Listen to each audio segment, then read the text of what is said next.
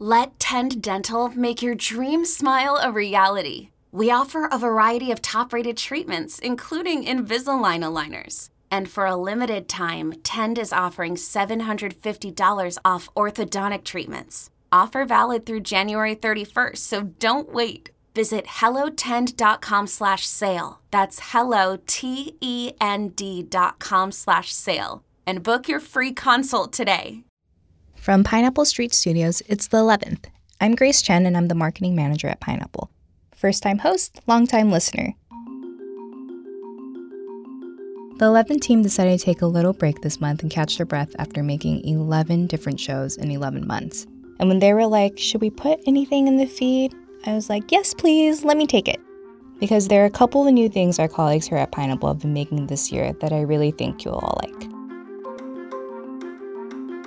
Okay, so we're always making new shows at Pineapple, like the multi-part series about one of the most sophisticated con artists in the world called Persona. This is a strange question, but through the door of the stall in the bathroom or through the door of the bathroom? Est-ce que vous savez si c'est à travers la porte de la salle de bain ou des toilettes en elles-mêmes, enfin Des toilettes. Des toilettes. Elle devait s'enfermer dans les toilettes et elle devait entrebâiller la porte et remettre la sacoche. Yeah, so it was in the stall. Or like our historical documentary on the Crown Heights riots called Love Thy Neighbor. As I speak now, even I can see a plume of smoke rising from northern end of Utica Avenue, closer to Union Street. Riots are never just about one discrete incident. We want to zoom out, examine the anatomy of a riot, and put what happened into a much larger context. There are two new shows in particular that I think are perfect summer listens, one for a long road trip and the other for cooking out in the backyard or in the park. The first is a big documentary series, 2 full years in the making here. It's called Project Unabomb, and yes, it's about the Unabomber Ted Kaczynski, the math genius who dropped out of society, built a cabin in Montana, and then went on a bombing rampage that lasted for 17 years. And the thing about Project Unabomb is that even if you've heard of Kaczynski, there is so much more to the story than any of us have realized. There are extensive interviews with Ted Kaczynski's brother, David, who for a long time tried to live like Ted in a hole in the desert in Texas, a literal hole in the dirt.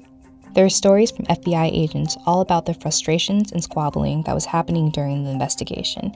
And there is a totally wild story about a group of young guys in Chicago who were the very first suspects in the Unabomb investigation, a group of guys who got together to play Dungeons and Dragons. The show is hosted by Eric Benson, one of the reporters for the true crime show Suspect. So today, we're going to play you a clip from the show. It's all about the decision to publish the Unabombers Manifesto in the largest newspapers in the country. Take a listen. Thursday, June 29th, 1995. It's a gray morning in Washington, D.C., a little cold for early summer. Don Graham leaves his house in Cleveland Park and arrives at the offices of the Washington Post before 9 a.m. His family has owned the Post for 3 generations.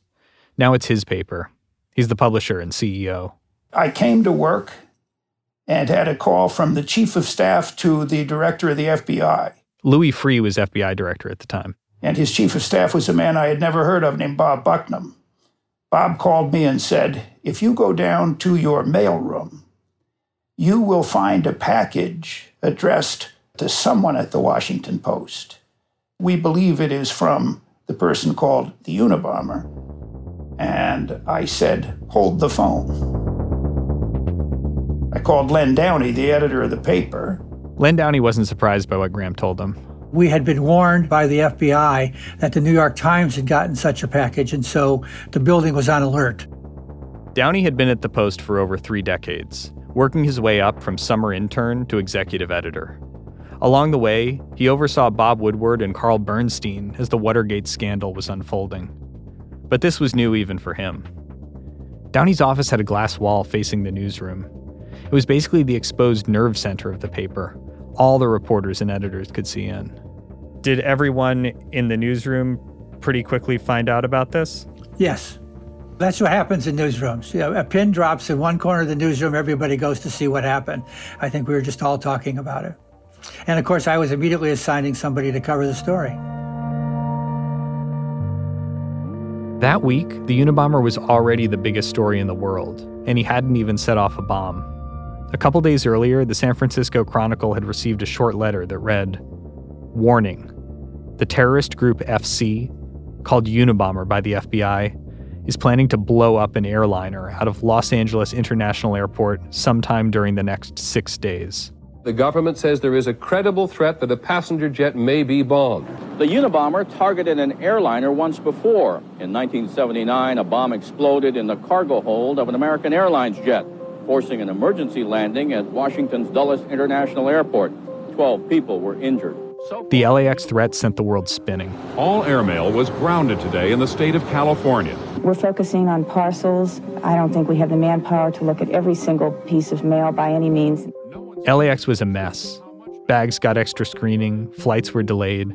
Police asked passengers to show their IDs, which, believe it or not, in 1995 was an extreme security measure. If you don't have picture ID, then we are requiring that your bags be physically searched.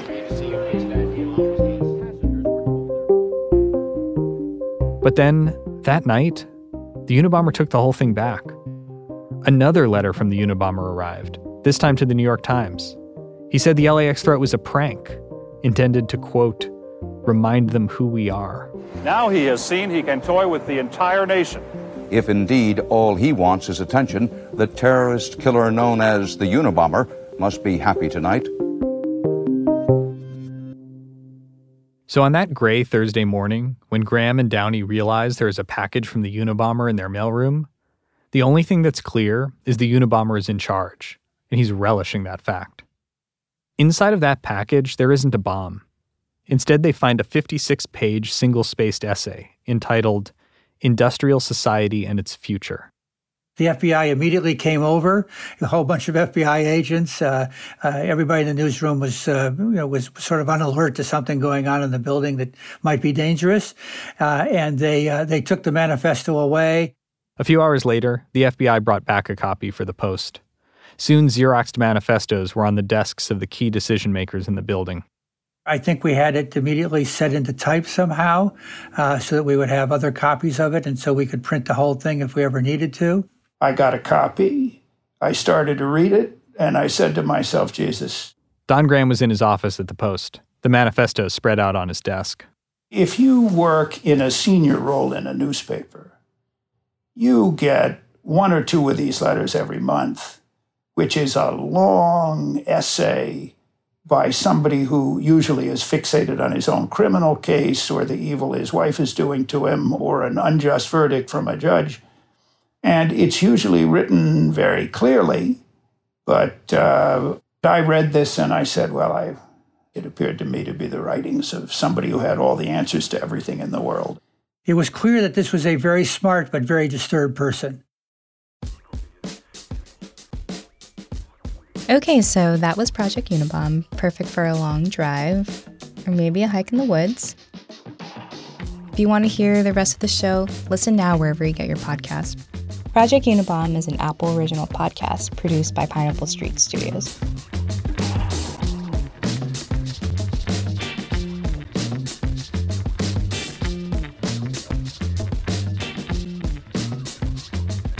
Okay, and I've got one more clip for you. In the spirit of the 11th, something totally new and different. This one from a show we've been making here at Pineapple that is perfect for when you're in the kitchen or grilling in the backyard. It's called Borderline Salty. So Borderline Salty is a weekly cooking show. It's hosted by Rick Martinez and Carla Lally Music, and it's just a guaranteed good time. It's so much fun. They're two best friends who love cooking together, and they have encountered every kitchen mishap imaginable. And now they're taking on listeners' questions to help everyone become a better cook. The hosts share their latest ingredient obsessions, their hot takes on latest food trends, and how they recovered from total kitchen nightmares. We're going to give you a little taste right now. Here's a clip from Borderline Salty.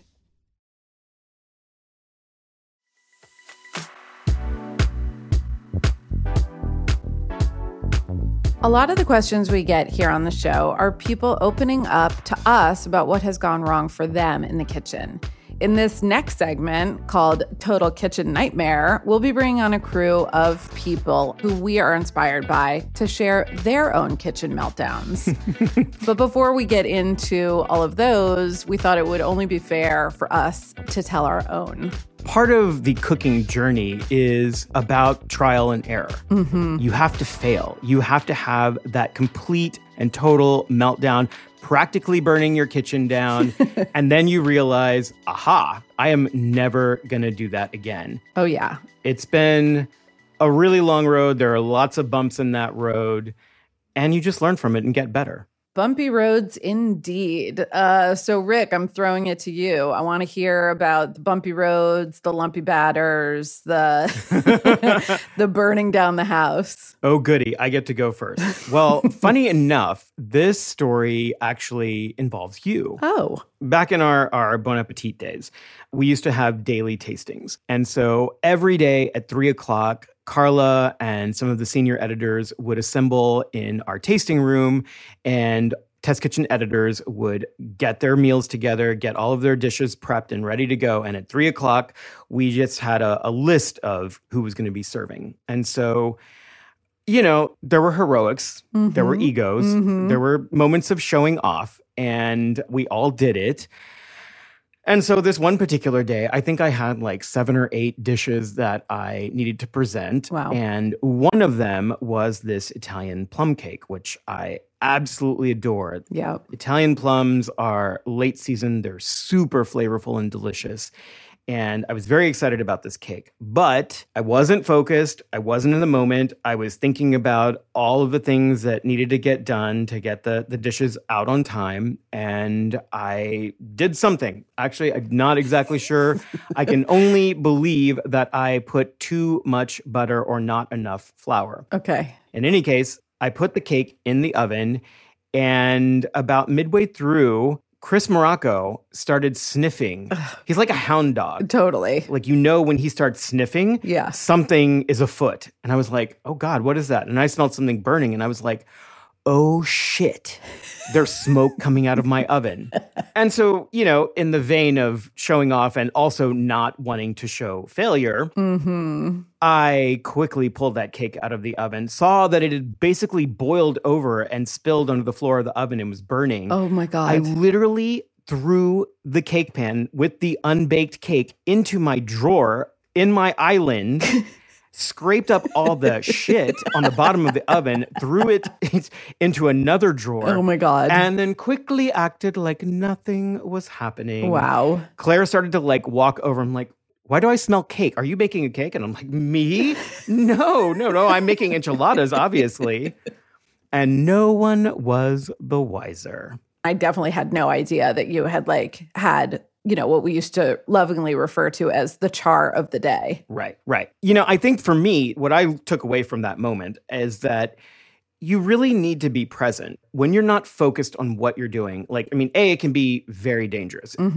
Cooking involves fire. It involves sharp knives. And if you are preoccupied with something else, good or bad, and you're not in the moment, you can hurt yourself or hurt somebody else. Right. But minimally, you're probably going to fuck up your recipe. And so now I know that if I'm in a bad mood, whatever I'm doing is not going to be good. So I might as well just wait until I'm clear and I'm focused on what I'm doing, and my food will turn out much better.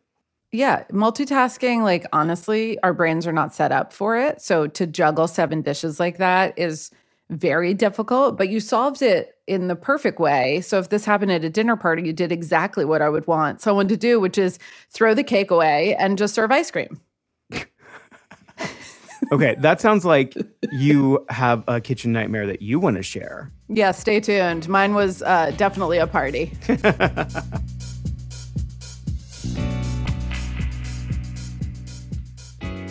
And there you have it, 2 of the newest shows from our friends and colleagues here at Pineapple, Project Unabomb and Borderline Salty. But truly, we're always trying to make sure we have something for everyone to listen to. Whether you're looking for pop culture, true crime, or food, or music, or like last month on the 11th, sci-fi drama. So search for Pineapple Street Studios wherever you get your podcasts and click around. I promise you'll find something you like. That's it for this month on the 11th. I'm Grace Chen, and the show will be back next month with something entirely new and entirely different.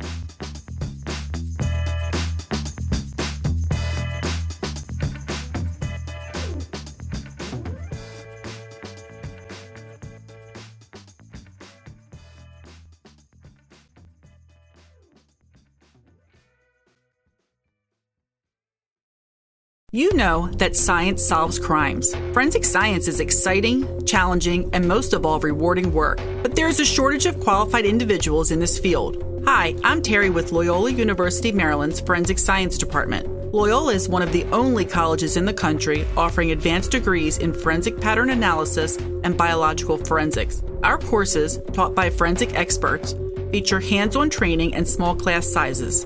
They are based on real crime scene and forensic examiner training programs to ensure you are ready to make a difference. Our programs are open to students from a variety of academic backgrounds because we believe everyone can contribute to solving crimes. So what are you waiting for? Discover the excitement of forensic science at Loyola University, Maryland. Visit loyola.edu/forensic for more information. That's loyola.edu/forensic because you are ready to make a difference. Join one of Loyola University Maryland's forensic science programs today.